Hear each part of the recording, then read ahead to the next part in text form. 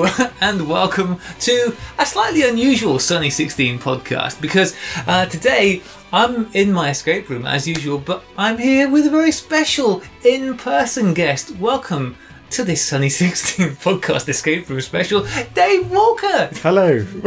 Dave, it's a delight to have you here in the salubrious confines of my escape room, which unfortunately you can very much testify is a big fat lie because it's a bit of a pigsty in here, isn't it? No, it's a delight. It's everything I hoped it would be. I don't know whether that speaks volumes, I think, about everything. It's great. You live very close to me. You live, 15 minutes away? Yeah, it's about 15 minutes.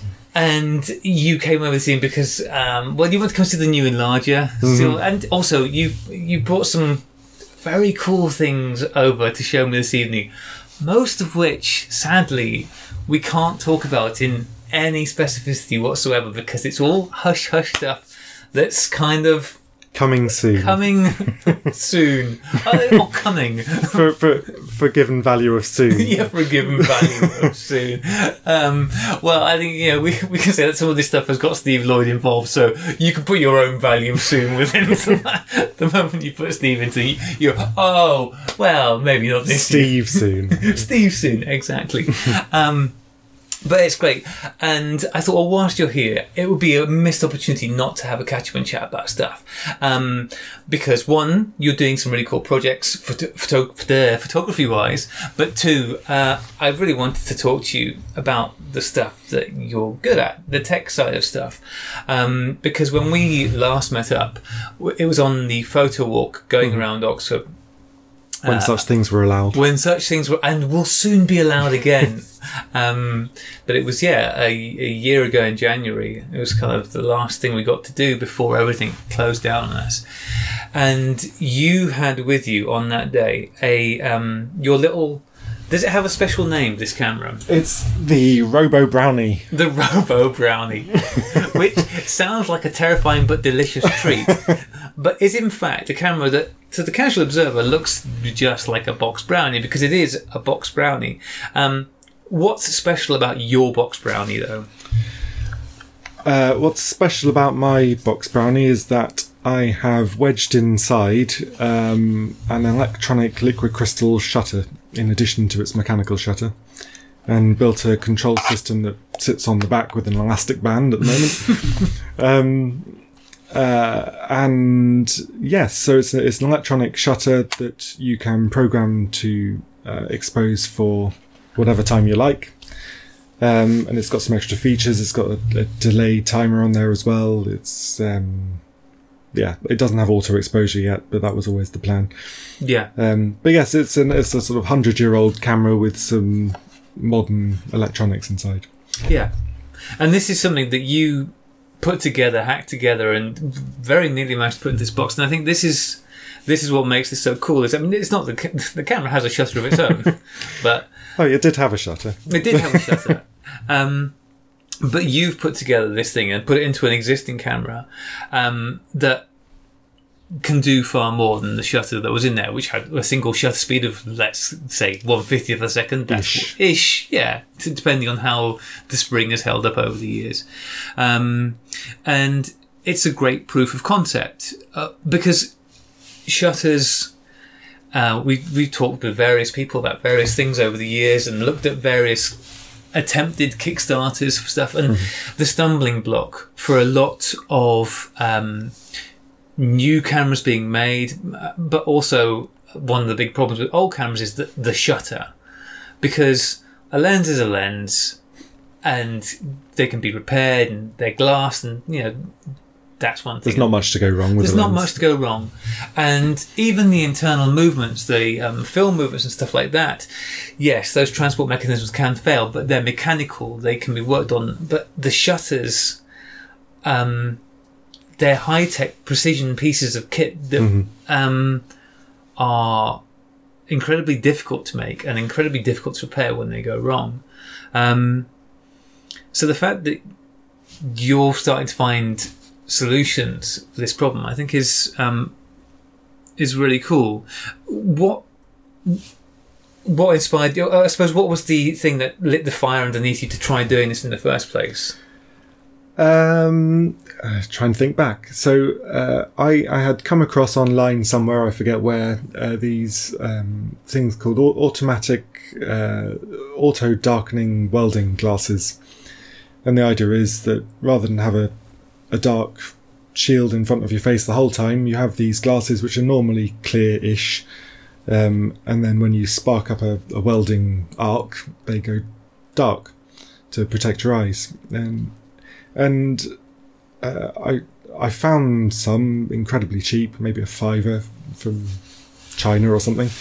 And I thought, that sounds like an interesting thing to play with. Mm-hmm. I wonder what's inside. I wonder how it works. So I bought a couple and took them apart, and luckily they're so badly made they just fall apart in your hands. It's really reassuring when these are welding glasses that you're talking about. I definitely wouldn't trust my eyes to them. Yeah.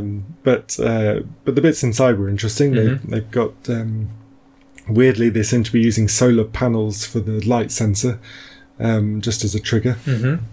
But I started poking around inside just to see if I could break into the electronics somehow and make it turn on and off at will, just to see if I could, really. Mm. It turns out that they run on 5 volts, which is dead handy because I had an Arduino on my desk which also runs on 5 volts. And very soon I had an Arduino toggling on and off and making this liquid crystal element go dark and light. And it sat there for a couple of weeks and I tinkered with it. And I tried different things. It's fairly dark when it's dark and it's fairly clear when it's off. But what I discovered was I wondered if you could put 2 together. I thought, well, if you put 2 together, maybe it'll be twice as dark. It's it's not quite that straightforward. If you get 2 the same together and you put them in front of each other, what you get is completely black and you can't make it clear again. Oh, okay. Which is a disadvantage. But if you turn one of them 90 degrees, then it goes clear again. It's all to do with the polarizing filters that are on it. Mm-hmm. And the way the liquid crystal works. So I had this thing. You've got 2 crossed polarizers. It's all on my old Instagram if you want to go and dig through the archives. So if you put 2 right angles next to each other, it does get darker when it's dark, and it's still clearish when it's not on. So I had that on my desk, and I was home. I was listening to a Sunny 16 podcast doing the washing up. Good, yeah. So it's the normal way to do the washing up. Yep. And I can't remember what was said. It was one of the discussions at the time about shutters being hard to find, and it may have been one of these Kickstarters you mentioned that were struggling to find a shutter. Mm. And I realised I had this thing on my desk, and actually it could possibly be used as a shutter in some sort of camera. I didn't know what I'd use it for. But I also have, when I got back to work, I keep a few I keep a few old project cameras at work on the bookshelf, just for tinkering with at lunchtimes. And this box camera was there. It's a 620 film box camera.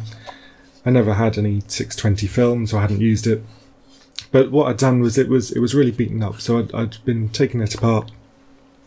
I cleaned it all up. I replaced some of the covers. I'd cleaned out the shutter. And the shutter was quite interesting, the way it worked. It's just kind of a little spring shutter, but it's just a single speed or a bulb, or a time actually. And I cleaned out all the viewfinders and everything. And again, that was just sat on my desk. And I hadn't made the link until that evening when I thought, I wonder if one fits inside the other. Just jam it on. So I tried it the next day, and it strangely enough, the liquid crystal display I had fit perfectly inside the camera. I think at the time actually I hadn't got as far as doing the crossed displays. I just had the one, and the one fits in it quite nicely in the shape it is. It's kind of taller than it is wide.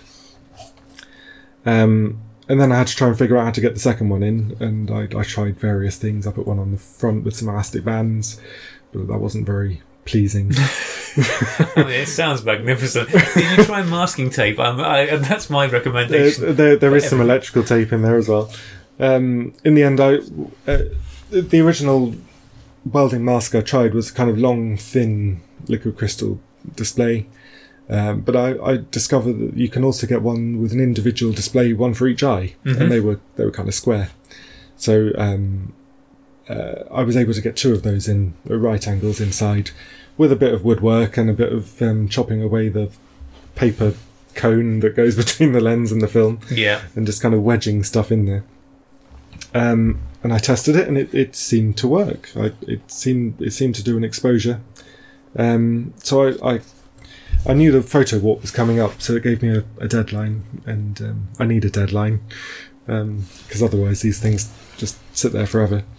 So I put together this controller with an Arduino and a little rotary dial and a little display, and wrote some simple code that would let me change the shutter speed. And then I re-spooled a film of some, I forget what it was now. In fact, it was a Fomapan 100, I think.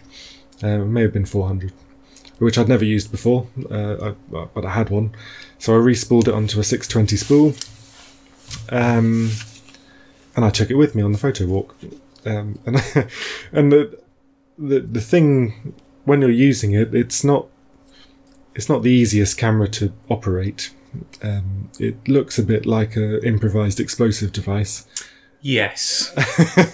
And it's got kind of wires hanging off it, and I needed a USB power pack in my pocket and a big USB cable to run the Arduino, and it's got there's a cable that goes from the front to the back.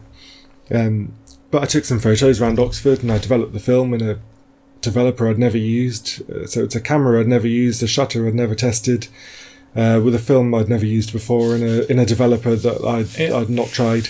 I approve of all of this. This seems like the perfect way, because that way you know instantly which part was wrong with this. Exactly, yeah. I mean, you're doing an experiment. That's the best way, surely. Yes, absolutely. Make sure everything's new. Have no variable that you know. Yeah. So astonishingly, I got photos, and they were okay. They were a little bit thin, which is partly possibly because it's the film I used, and partly because it's a monobath, and partly because I didn't know how much light I was losing through the filter, and I was kind of guessing at the exposures. Yeah. Anyway, these are all good things. Also, it wasn't a very nice day. I mean, it's all right. It was sunny in the morning. Sunny points. Yeah. So, but I'd deliberately taken photos outside in the sunshine and indoors when we were having lunch in the dark. And they all came out, apart from one or two operator errors where I'd turn the shutter on in the bag or something. The usual stuff. But yeah, I got like 6 photos out of it, which was astonishing, really. And then that's the only film I've ever run through it. All right, okay. But I proved a point, and it does work. Yeah. And then Steve Lloyd got hold of it. I posted these things on Instagram, and actually during the photo walk, I think who was it? It was Simon Forster posted it on one of the Facebook groups, and there was a little frisson for a while of people saying, "What the hell is that thing?" I picked up a load of followers on Instagram that day. So Steve Lloyd got hold of it, and he thought, well, I wonder if we can make a really big one. Yeah, as is it wants. And so we had a go. So we managed to find some bigger liquid crystal displays, and they work almost as well as the small ones. They're not quite the same, but similar. And between us, just remotely, we never got together because we were opposite ends of the country, but we managed opposite middle of the country. I mean I live in Oxfordshire, so anything north of Birmingham is Scotland effectively, isn't it? It's very difficult to consider yourself at the end of anything when you're in Oxfordshire.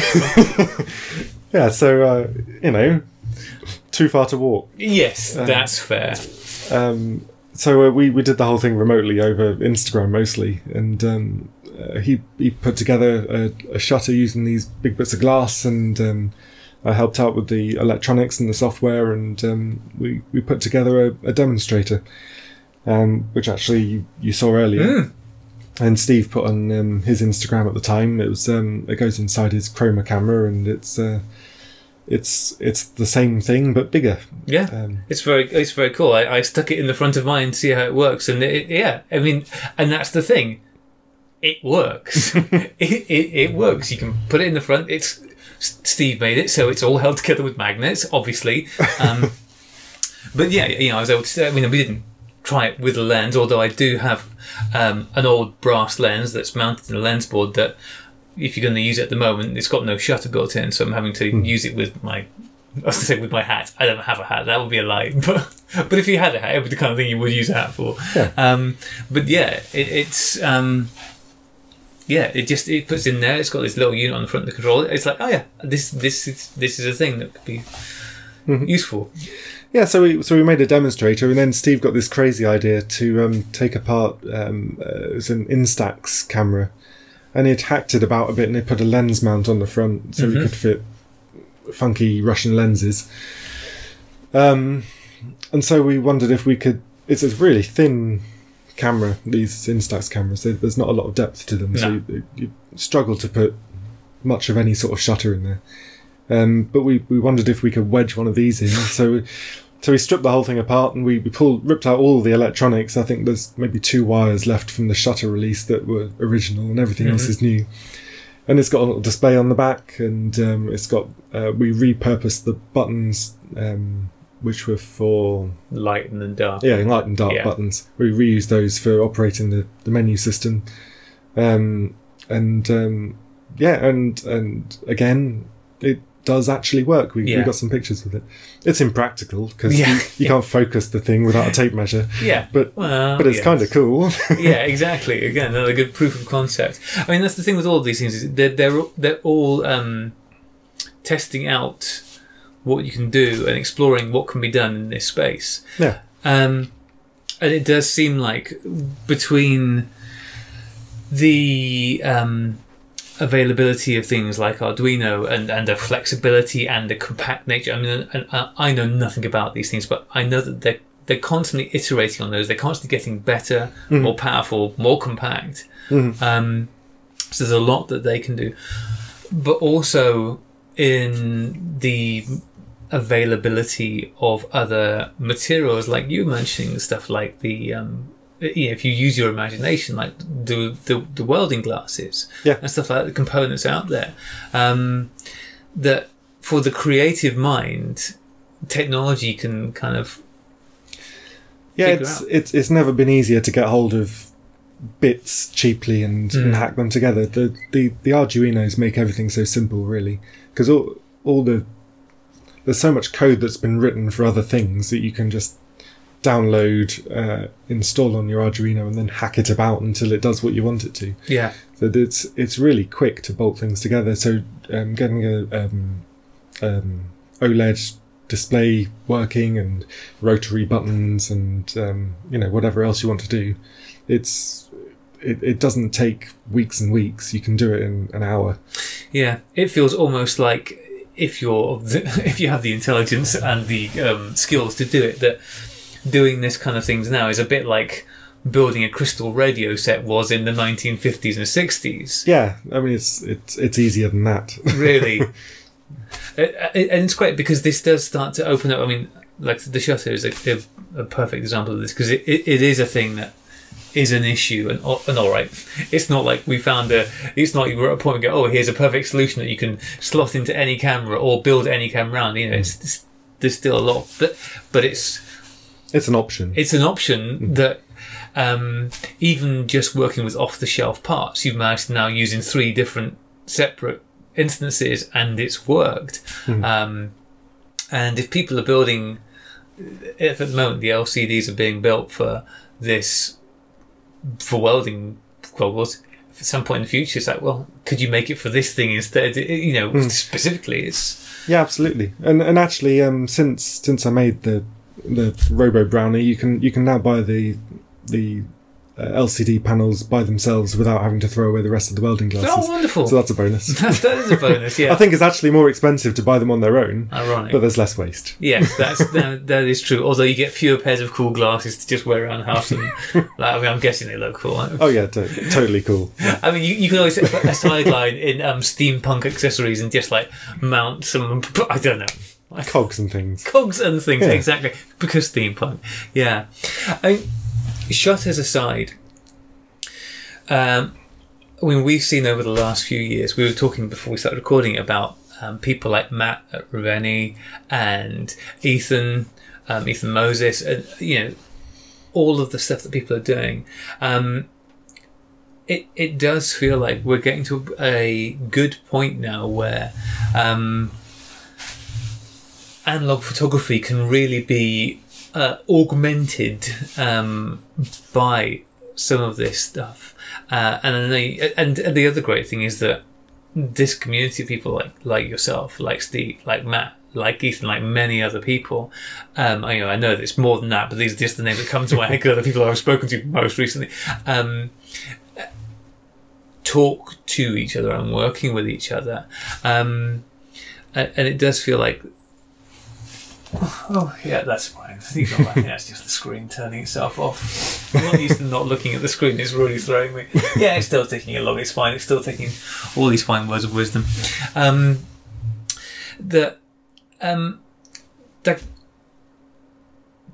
Do you feel like now that... So, say... maybe Bellamy's projects. Bellamy was looking to make the Japan Camera Hunter is looking to make a fairly bespoke point and shoot camera. I think that was what he was looking for. Do you think that we're at a point yet where, for somebody who wants to make a new camera, the technology is there yet to make that feasible, sidestepping the shutter issue by using what's out there? Do you think we're there yet? So in individuals and small groups of people, or big companies?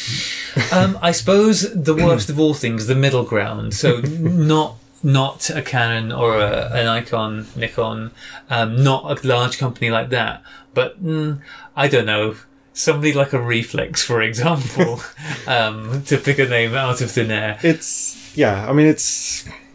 possible. It's not easy. It was never easy.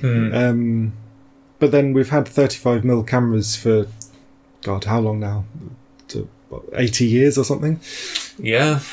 So, I mean, it was possible then. It must still be possible now. Yeah. But it's more of a mechanical problem than anything else, probably. Yeah. And most of the people I meet, it's rare to find a group of good mechanical engineers. The sort of individual good mechanical engineers around. I'm thinking of Steve Lloyd, obviously, because he's good at this sort of thing. Yeah. But if you're doing something complicated like a 35mm camera, you need film transport systems, and that's harder than you think. I mean, if you've just got a knob on the top, that's fine.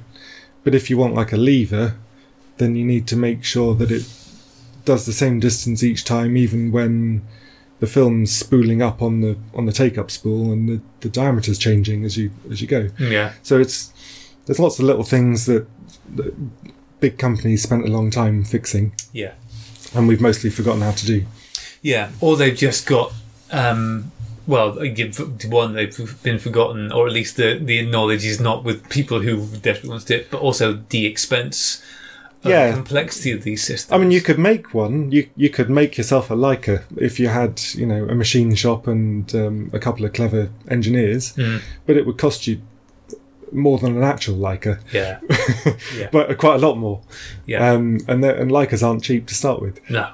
So all these things are possible, but certainly if you're going to sort of electronics things, then you don't need a team of engineers anymore to build a brain for your camera. Yeah. And actually one of the projects I've been interested in for a little while that I've just sort of started is there must be lots of decent film cameras around from after the electronics came in the 80s, and before film went away for the first time, where the electronics is unreliable. And yeah, I say almost all of the cameras. Almost all in those decades, yeah. So I've wondered for quite a long time which of those cameras would be the best if it weren't for shonky electronics. And then is there anything you can do about it? So I've been involved in the Open SX70 project for a couple of years now. Yeah. Can you explain what that is to the listener who doesn't know, and also to me? I've heard of it, and I kind of have this vague notion of what it is, but it's a really cool project. It's run by a chap called Joaquin in Barcelona, and he's been doing this thing for years. It's a big open source project, and it's taking Polaroid's most complicated camera, kind of the pinnacle of technology. Must have been hundreds of patents and new techniques invented for that camera. It's got flexible circuit boards in it. It's got automatic exposure. It's phenomenally clever, and there's a version with a sonar rangefinder, and it folds down small enough to stick in your coat pocket. Beautiful cameras, phenomenally expensive, but really cool. And you can, of course, these days the Impossible Project is now Polaroid again. You can still buy film for them. But again, the electronics is getting a little bit aged, and some of the light meters aren't what they used to be. And so his idea basically was, and I hope I'm not misrepresenting it, but the idea was basically to understand as much as possible about the design of the camera so that it could be not only repaired, but re-engineered with modern electronics. The project had gone a long way before I noticed it, and there were working prototypes. But what was missing, it worked perfectly in as a manual camera. So that was the main selling feature, actually. Whereas the SX70 is totally automatic. You can't adjust the shutter speed at all. Or in fact the aperture, because it's complicated, but it's got a weird sort of aperture shutter combo. It does both at the same time. Yeah. Whereas on the original camera, you couldn't do any of those things manually. On the prototype Open SX70, you could adjust the shutter speed, you could adjust the maximum aperture, and you could take manual photos with this thing. I mean, it does involve getting really brave and taking the whole thing apart and ripping out the electronics and replacing it with new electronics. Yeah. And then soldering on these 50-year-old flexible circuit boards onto your circuit board. I've done it. It's not for the faint at heart, but it is possible. Yeah. But yeah, the one thing that was missing was a working light meter. And there were some ideas, but it wasn't working very well, and Joaquin didn't have the electronics experience to really get to grips with it. So I got interested, and I love a problem. And also sensors are kind of your thing. Yeah, and electronics and sensors, and I like solving problems. It's what gets me up in the morning, really. So I was pondering over this thing and trying to think of different ways of doing it. And this one came to me in the shower rather than washing up, but it's still water based. I came up with this system anyway. It uses a particular type of light sensor that turns the intensity of light into a pulse rate. So the brighter the light, the faster the pulses come. So just by counting the pulses, you set a magic number of how many parcels of light we need to make a good exposure on this particular film.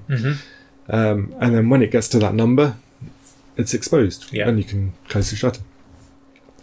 And we tried it out, and it works better than the original light meter in the SX70. That's awesome. Which was very pleasing. Yeah, no kidding. Because that one works really well, but because it's 1970s electronics, Yeah. there's a limit. So your maximum exposure is about, I forget how long, maybe 20 seconds or something. Mm-hmm.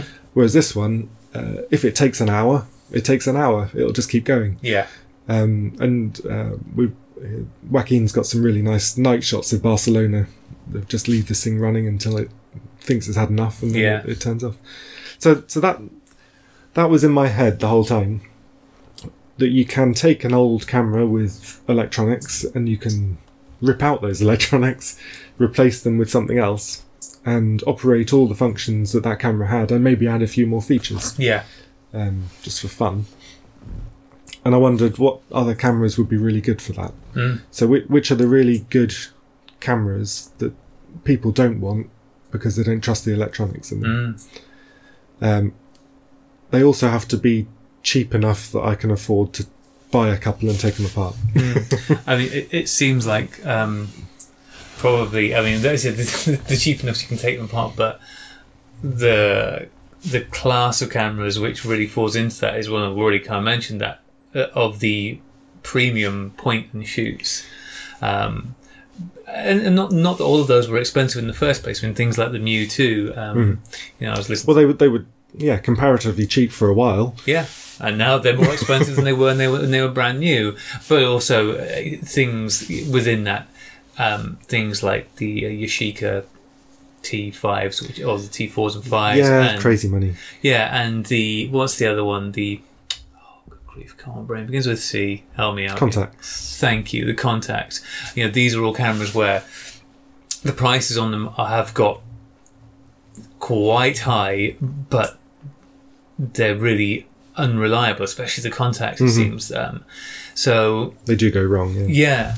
I mean, how viable is that? Do you think, if I had enough contacts and enough time, I could get in there and... Again, it's definitely possible. That the biggest problem with the point and shoots is that they're incredibly tight on space. Yeah. If you've ever looked inside one, or if you follow Piero Pozzella PPP repairs on Instagram, you see inside these cameras, they are packed full. There's no space in there at all. So it's definitely possible because they were made with 1980s electronics, and 2020s electronics should be at least as small. Yeah. So it should be possible.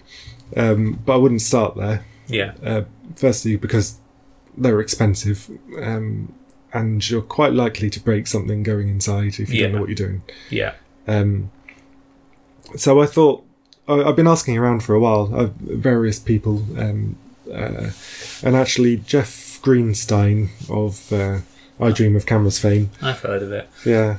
I'm not sure I approve after that birthday song claiming I should be wearing my shirt. I am wearing my shirt tonight. I was going to say I was going to thank you for that. But he suggested the Canon T90, which I hadn't heard of actually, but it's more or less it was the last Canon FD camera. Yeah, it was the high end of that range, because there's the T90, T60, T50, T70. There's some Ts. There's some Ts, yeah. Yeah. But yeah, because they were the cameras that existed between the Canon A1, AE1, and then the EOS. Yeah. They had a pretty short run, actually, didn't they? It was a really short run because they changed, like I say, they changed the lens mount to the EOS. I think there was some competitive pressure there. So they released this T90, which is all singing, all dancing. It's got a 1/4000 second maximum shutter speed. It's motor, transport, electronic, everything. But it's got some problems. But it was only on sale for a few years really before it was obsolete. But it's the pinnacle of the FD range really. Yeah. So anyway, it turns out it's got some issues. Most of them that you find if you go looking online, most of them have developed this fault where it will work okay for a couple of shots, and then you'll get EEE on the screen on the top. And then it doesn't work anymore, and you have to reset it, or you have to take the film out, or something, and that's a pain in the backside, frankly. Yes. less than ideal. Yeah. So that had me curious because it's an SLR. It's a decent size.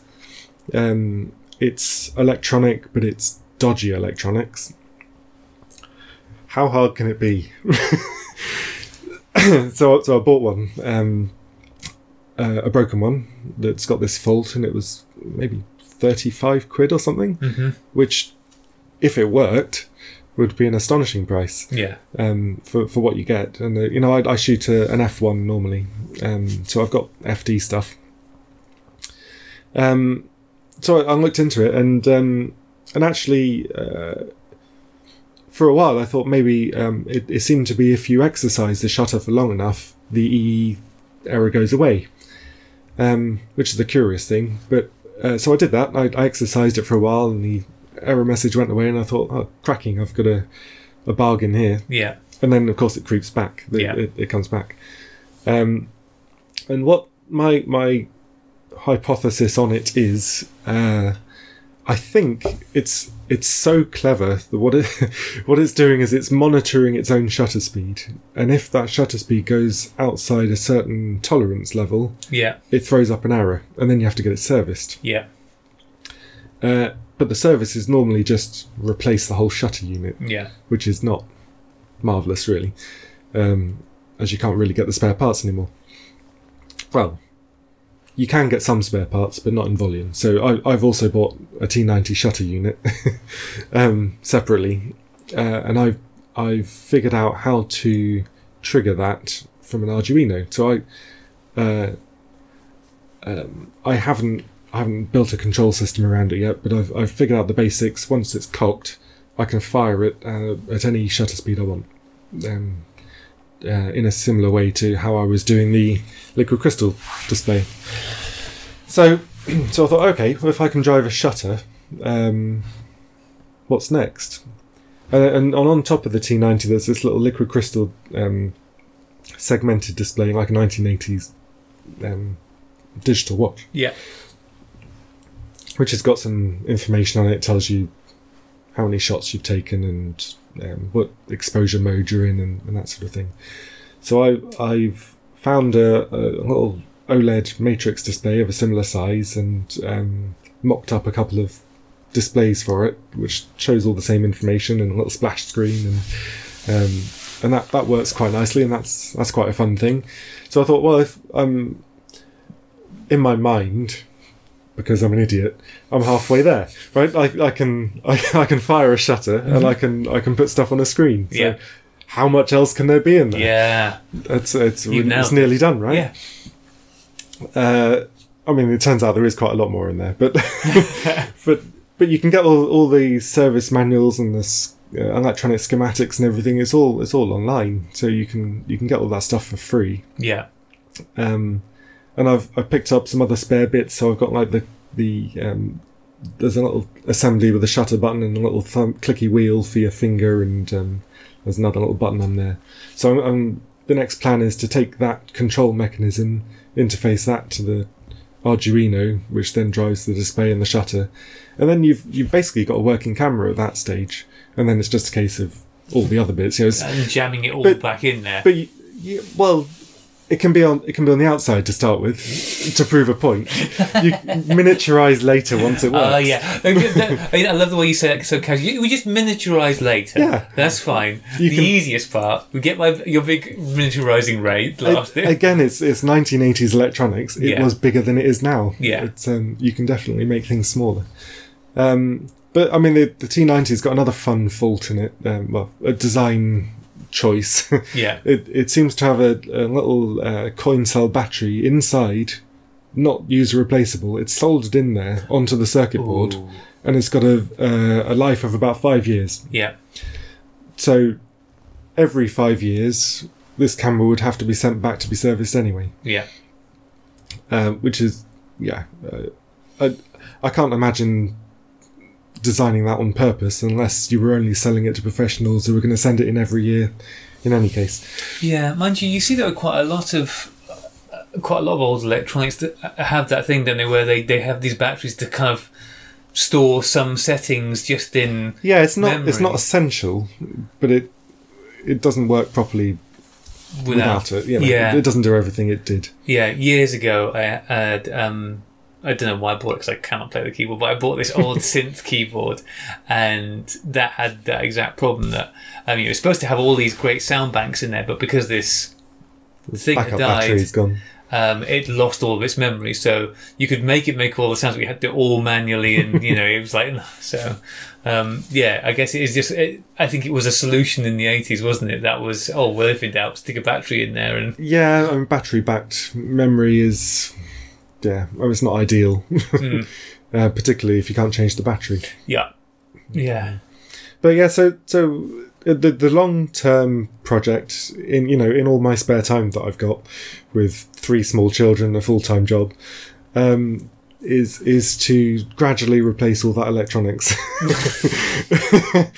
And just add all the features in one at a time, and then keep going. Once I've reached the full feature set, just to keep going and add more features. Yeah. Because you can. Yeah. So. No, that sounds great. Do you? I suppose. Well, mind you mentioned about the fact that the spare parts are difficult. So this doesn't sound like it's the kind of thing that once you've done it once and gone, okay, that's how this all works, you can then easily do it again and again and again.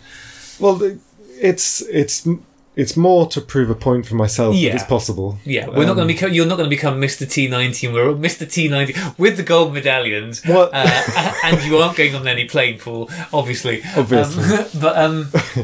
But this isn't something that you're thinking. Oh no, I refurbishing these. It's probably not commercialisable. Just on the basis it would cost hundreds of pounds to fix one, and you can probably buy 10 of them and find a good one. Yeah, and also, I know the T90 is quite a sought after camera, but it's not that sought after. It's sought after by nerds who like to have all the good cameras. But then part of that's because the electronics doesn't work. Yeah. So. But I guess there can't be that many of them out there, though, either, can there, after a fairly short... There's quite a lot. They're almost all broken. Oh, cool. Well, there you go. If you've got a broken T90, send it to you right there. Maybe not just yet. Everybody, send their T90s to Dave. Just fire them there. Doesn't matter whether you want it back or not. Just dump your rubbish on. Or especially if you don't want it back, then send it over. Yeah, exactly. You'll go on to be something else. No, that's really cool. Are there any other cameras that you've been eyeing up as potential future projects, or do you think the T90 will be the pinnacle of this adventure? Well, I think the T90 probably proves the point, and then if that goes okay, then you might start thinking about the compacts. Yeah. It's all the same work, really. They've all got the same things inside them. They've got motor drives, they've got light meters, they've got frame counters and user interfaces, and all this. It's just a much tighter space. Yeah. But those are expensive cameras that might be worth spending money on fixing. Yeah, exactly. I think that's the one thing. If you can pick one up broken and send it back out functioning, then and they're really worthwhile cameras maintaining as well. This is the thing. It's not. Never mind. Well, not that, but never mind the financial worthwhile keeping going. But just every one of those that dies, it is a loss. It's another camera gone. It's another camera gone, and at the moment, properly gone. Because they're the unloved cameras, aren't they? And from once the electronics came in, upwards until digital, nobody really wants those. Yeah. As a rule, apart from, like you say, the compacts for some reason have had a resurgence. Yeah, but they're great. I find my little Olympus Mute. It's because they take really good pictures. Even in the hands of sausage-fingered numpties like me, those cameras, they're smart. They've got good lenses on them. And you always have them with them because they're compact and they can take great pictures, and you see the amazing work that people are doing with them. They're incredibly capable tools, but like you said, the electronics, it makes it really so I have 2 Olympus Mewtwo's, and the one that I use is battered because I use it and I'm a klutz, and and I've taken it to work in my pocket, and I took it to a night out and nightclub, and one of my drunken friends dropped it. That's what they were designed for. Yeah, exactly, and that's fine when they were a cheap camera. And they were. But I have the second one, which is in good condition, and I'm really. A part of me goes, you should sell this. It's worth, £150, £200. You could sell this and get the money from it and use it to waste on something else. Let's be real. But more Jalubitels, something worthwhile that, exactly. But that said, I really like the cameras, and I know that if I sell it, I'm never buying another one. No, you're just not, because those prices. And the first one will break. It's inevitable. And, maybe the second one will be broken before then, just because it sat and died.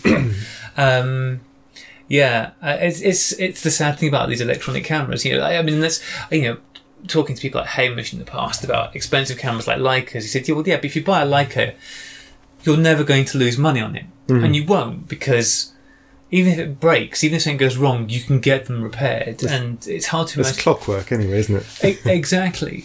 And so they will, it's a camera that'll be there for life, hopefully.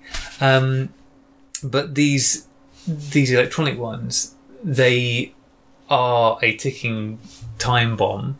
They are all eventually going to fail. And as more and more of them do fail, the prices are only going to go up and up. And it's a bummer, because I really love them. And it's most people will assume that once an electronic camera has died, then it's beyond repair, unless you strip out the electronics from another one. But I don't see it that way. I think electronics can be redesigned. You can do it.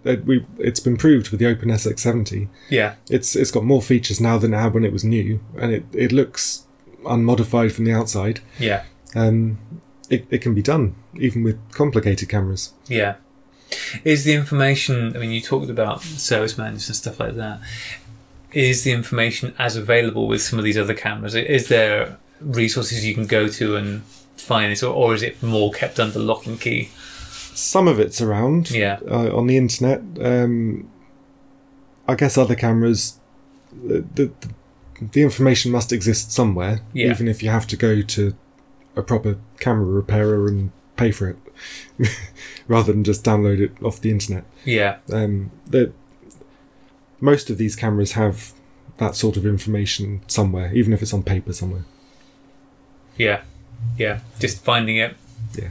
and finding spare parts where necessary, I suppose, as well. But yes, if you need spare parts. Mechanical parts can be made. Yeah. Electronic parts can be redesigned, can't they? And I suppose that these days, with some of the lightweight plastic parts that a lot of these small cameras are made of, they can be printed pretty darn easily as well. Yeah, absolutely. So, it's an exciting time for all this stuff. And I really hope that we are heading towards a point where that trend turns around, and that the electronic cameras are not just rubbish once they're done, because there's so many out there. And God, who was it we were talking to? Oh, the name's going to lose again. I've completely evacuated. But the chap who does all the amazing pictures of the models and stuff in New York. No, it's not going to come back to me. Huge apologies, but we've spoken to him a couple of times as well. He's a really nice chap. But he's saying he gets through so many. I think it's primarily the Yashica T5s. Oh yes, yeah. I remember the conversations. Yeah. And it's he just gets through them because he's using them and they're tools. In the fashion shoot. Yeah. The no invite. No invite. Yeah. Thank you. Yes. I forget the name of the Dan. God, so close. So close. I ought to look it up. But anyway, it's great. You can check out the no invite conversation with that.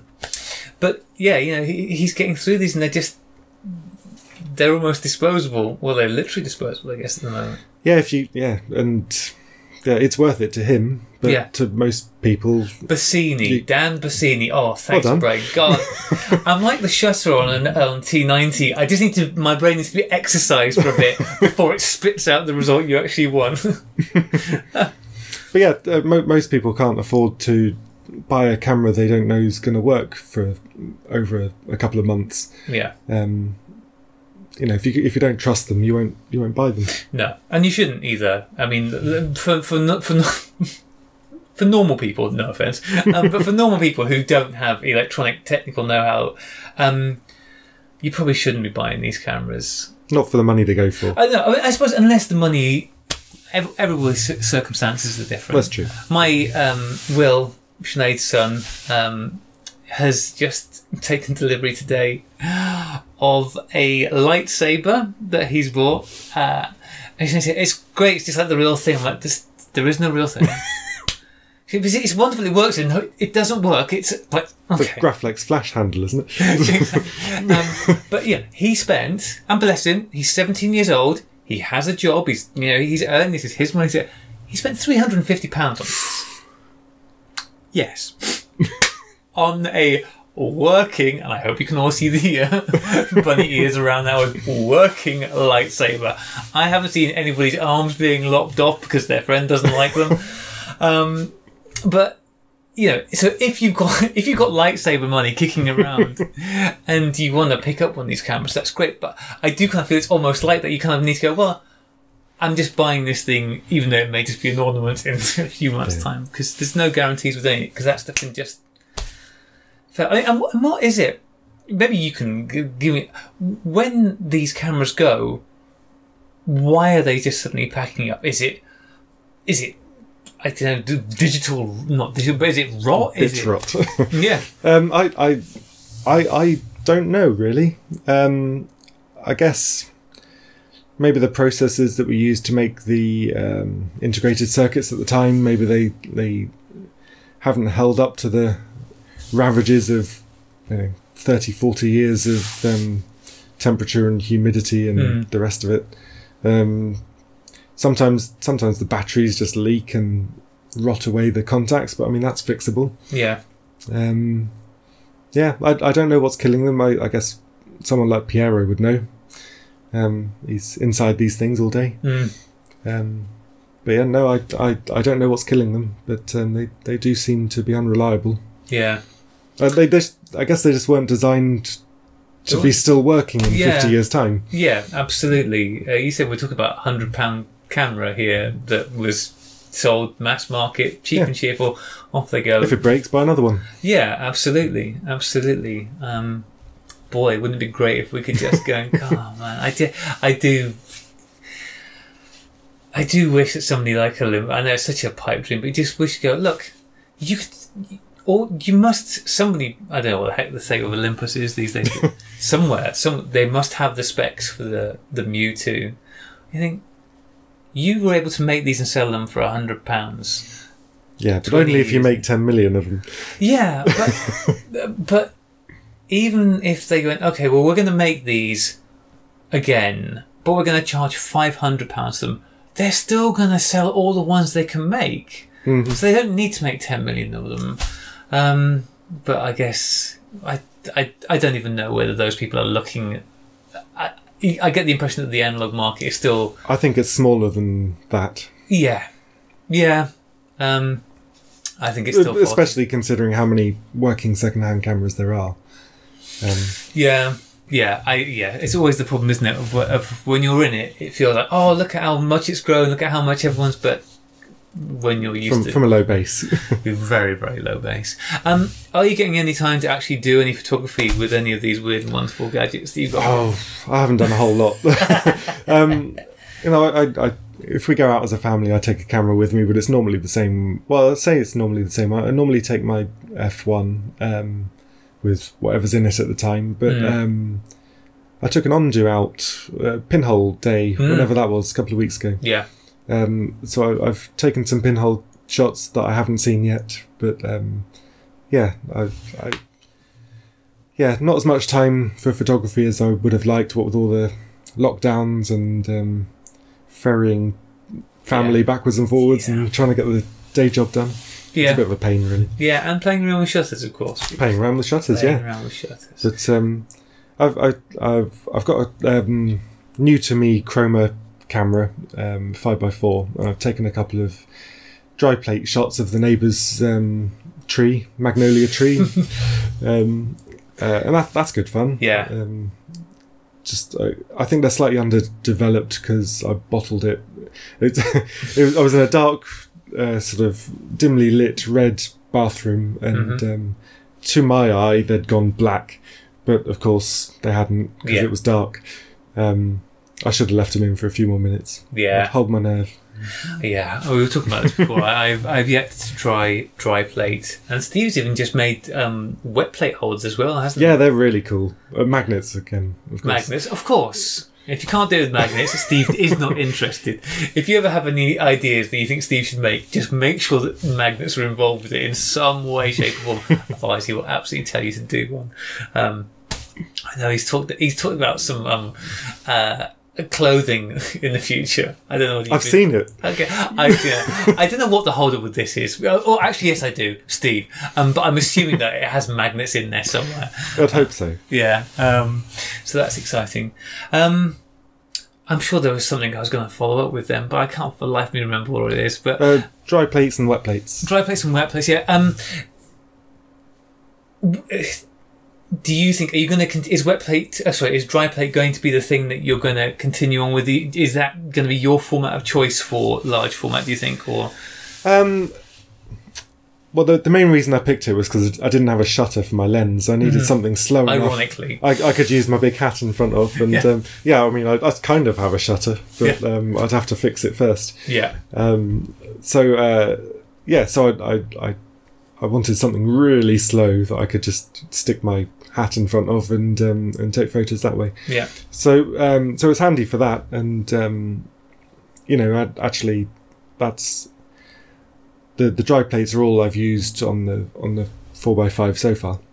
But I've got film holders and a box of film, and I mentioned to you earlier, I've got a box of large format Velvia that a company sent me by mistake about 12 years ago that I still haven't broken into. Definitely need to use that. Yeah, I mean it's been kept at room temperature for all that time. So what could possibly go wrong? Exactly, it's fine. at least it's slide film. You know that stuff is very forgiving. So of course it is. Fine. Yeah, it's just like HP5, isn't it? Yes. Yeah. Just count and it'll be fine. I mean, to be honest, yes, that is exactly right. But I'm not the poster child for doing things the right way. That's really cool. I mean, I love 4x5. That's going to be a fun adventure to go on with all of that. Well, that's awesome. Well, thank you so much for popping around and joining me in my salon. I think, timescales aside, people should keep an eye on what you're doing. Keep an eye on what's going on at Chroma Cameras as well, because there is other stuff that we can't talk about at the moment. Steve's always doing new stuff. And he's doing new stuff with you on this. And I've seen some prototypes. They're very cool.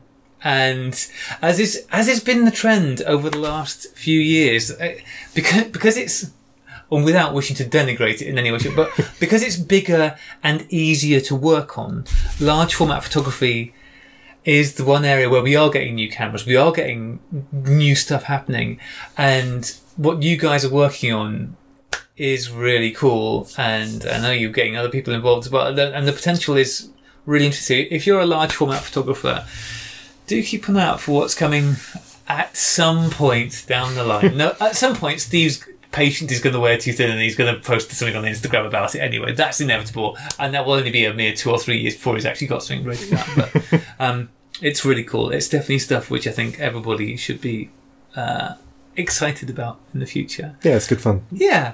Well, we're going to draw a line underneath this, but it's been very nice chatting to you. It's nice having somebody in my salon. Actual in real life conversation. I know. It's novel. It is really novel. It is really novel. Although it's been bizarre. I've barely seen anybody over the last year, and yet when I talk to I saw Alex the other day because I was down in Swansea, and then the week before that I was with John, and Simon was like, God, the only people I do ever see are film photography people, which I guess is great, right? That's cool. I think that's pretty much as good as it gets. Who else do you want to see? Well, that is a very, very fair point. That is a very fair point. And we were discussing earlier, we need to arrange another get-together soon to go and visit Secondhand Darkroom. So I want to give a shout-out to Secondhand Darkroom, Paul over at Secondhand Dark, because they've just moved to a new location, which conveniently is like 2 or 3 miles close to me. Not that they were far away in the first place, but now they're even more dangerously close to me. and I went to visit the new site last week because I wanted to get a timer for my new enlarger and some filters and stuff like that. And I was a bit worried, is it still going to have that same Aladdin's Cave feel? Now it's in like this industrial unit, but it does, because it's just even more stacked to the rafters, full of stuff there. And you've got some great cameras. And I saw this, I saw this Zorky there. I went, I should ask how much this Zorky is. He was like, I don't know what model Zorky it was. If Mark's listening, maybe actually I should take a picture of it and show it to Mark. I don't know, but it was not a Zorky 4, it was an older one, and it looked very cool. Like, I should ask about that. I went, no, walk away, because it looked very much like my my Leica 2, which I showed you, my beautiful. It looks very much like. I've got a Leica, by the way. Yeah. You've got a Leica as well. No, I'm borrowing one. You're borrowing. What kind are you borrowing? It's a 2 something. I'm like not. This? I'm not big on Leicas. I don't really know what the model numbers are. Is it a Barnack Leica? Yes, it's the same sort of shape as the one you've got. Same sort of shape, but not as cool as mine, because it just couldn't be. Because it's not yours. Exactly, because it's not mine. It's not mine. Mine is a special one because Rachel got it for me, and it's special. We will leave you in peace now, listeners. We'll be back next week with something. What week is it next week? Oh yeah, we'll be definitely back next week. Who knows with what, but it'll be great. Thank you so much for listening, Dave. Thank you so much for joining me here in the shed. Pleasure. We'll play you out, as usual, with Rachel's wonderful music, and back again soon. Bye, everybody. Bye.